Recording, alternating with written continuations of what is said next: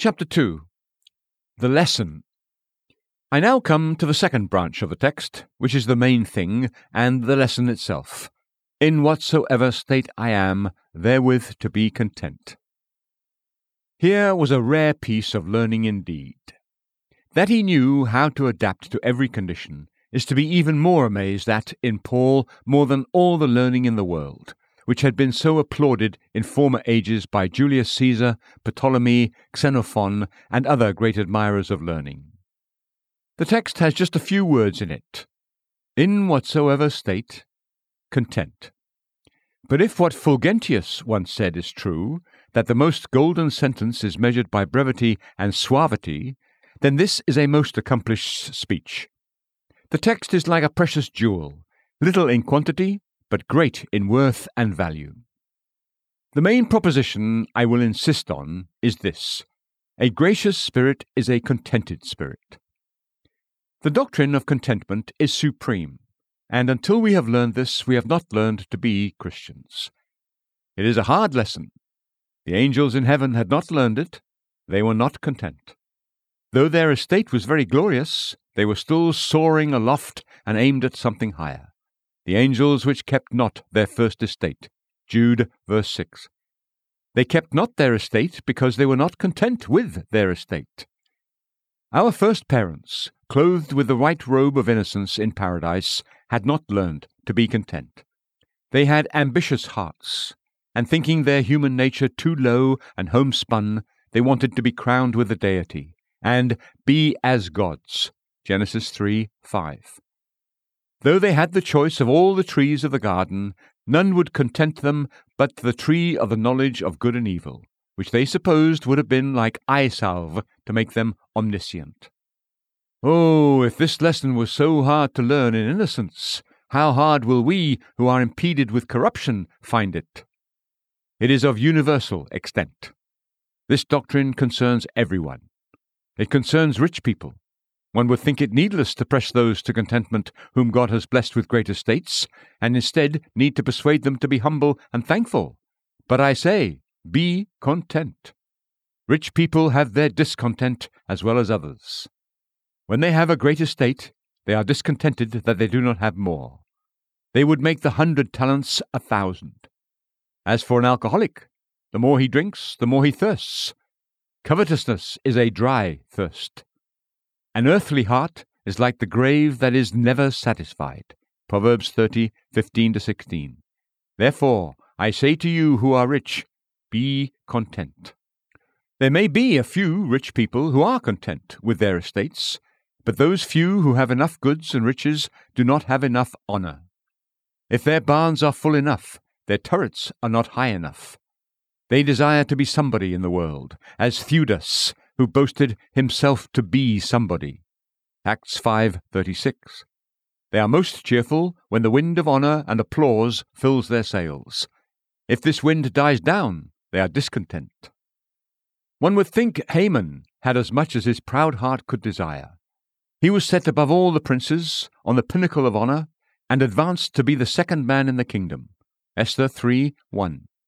Yet in the midst of all his pomp, because Mordecai would not remove his hat and kneel, he was discontented and full of wrath, and there was no way to assuage this pleurisy of revenge except by bleeding all the Jews and offering them up in sacrifice.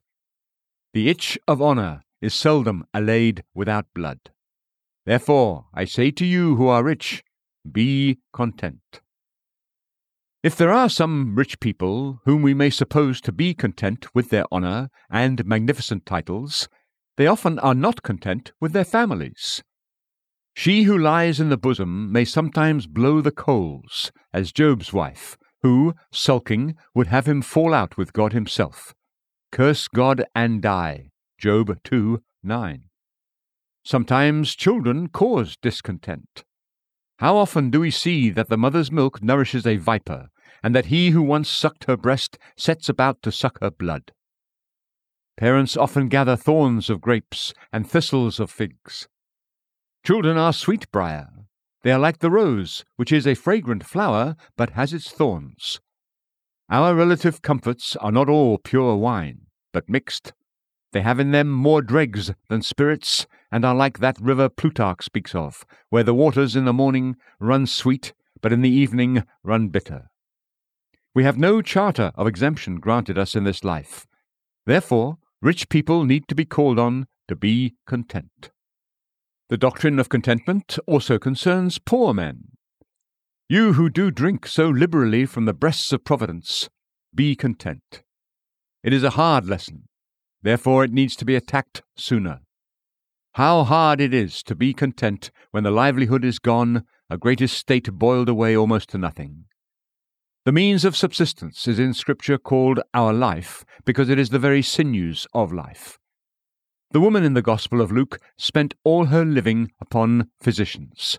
Luke 8:43. In the Greek, she spent her whole life on the physicians because she spent her means by which she lived. When poverty has clipped our wings, it is hard to be content. But even though it is hard, it is excellent. The apostle here had learned in every state to be content. God had brought Paul into as great a variety of conditions as ever we read of any man, and yet he was content, or else he could never have gone through it with so much cheerfulness. Look at all the difficulties into which this blessed apostle was cast. We are troubled on every side. There was the sadness of his condition, yet not distressed.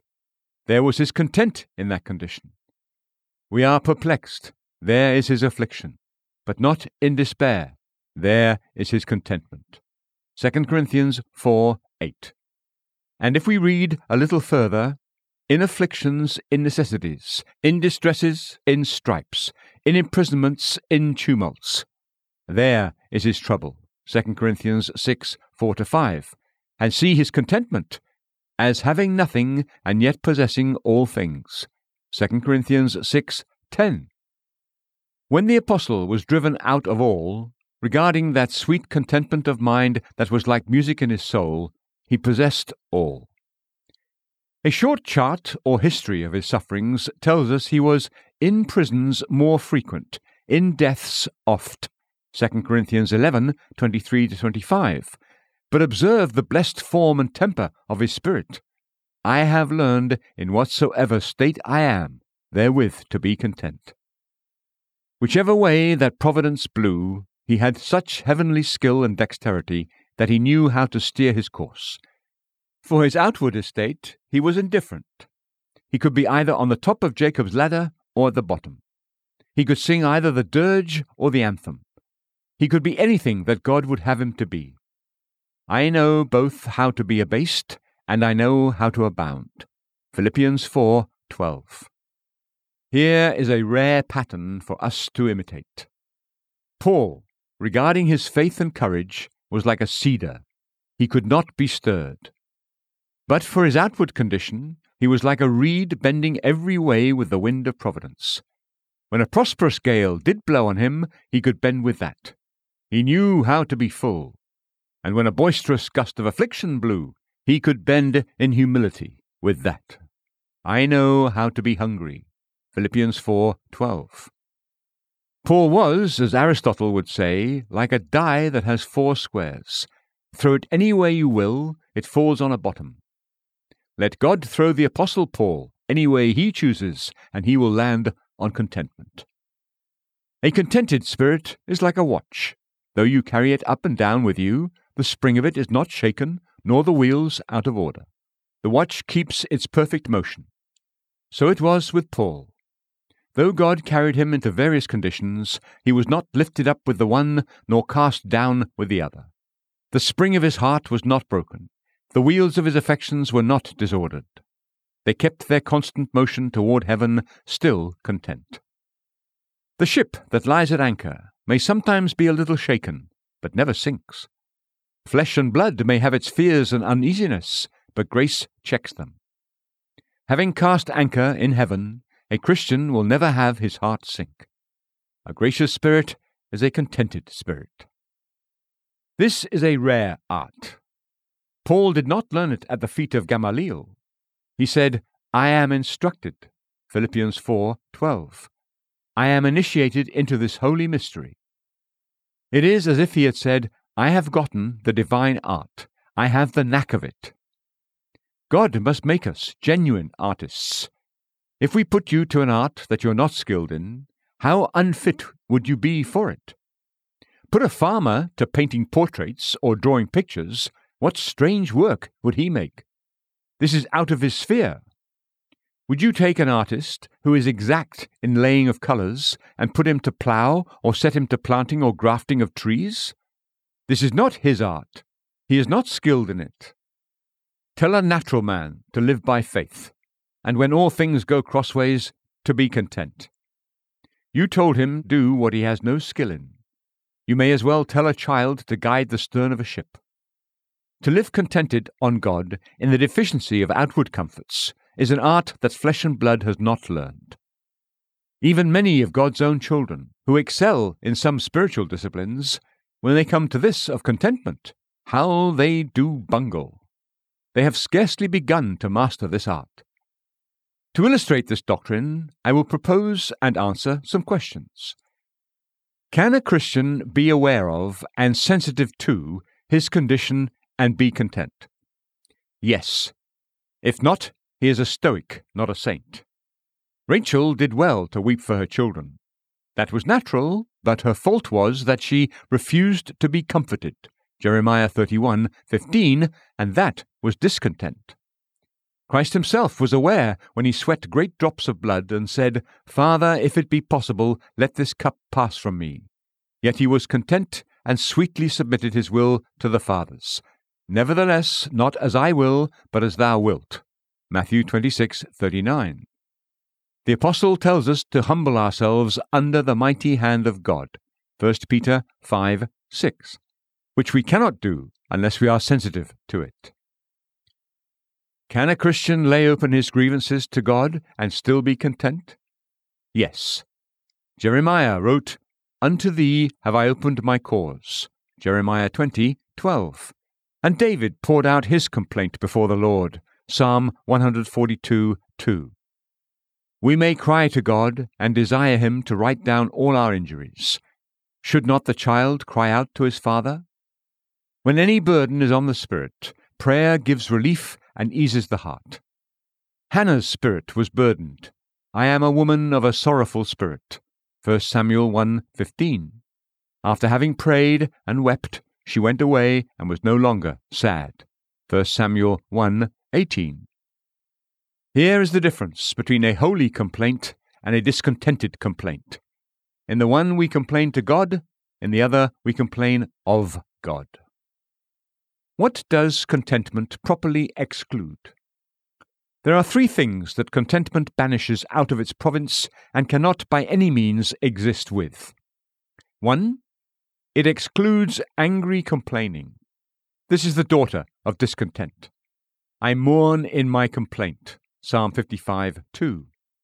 David does not say, I murmur in my complaint. Murmuring is no better than mutiny in the heart. It is a rising up against God. When the sea is rough and agitated, it throws out nothing but foam. When the heart is discontent, it casts out the foam of anger, impatience, and sometimes little better than blasphemy. Murmuring is nothing else but the scum that boils off from a discontented heart. 2. It excludes an uneven disorientation, as when someone says he is in such distress that he doesn't know how to evolve or get out, that he is devastated, when his head and heart are so preoccupied that he is not fit to pray or meditate, that he is not himself. Just as when an army is routed, one man runs this way and another that, and the whole army is put into disorder. So when our thoughts run up and down distracted, discontent dislocates and disjoints the soul. It pulls off the wheels. And 3, it excludes a childish despondency. And this is usually a consequence of the other. If we have an unsettled mind and do not know in which direction to turn or what to do to get out of our present trouble, we begin to faint and sink under it. For care and worry are to the mind as a burden to the back. It loads the spirits and with overloading sinks them. A despondent spirit is a discontented spirit. Having asked and answered these questions, I will next describe this contentment.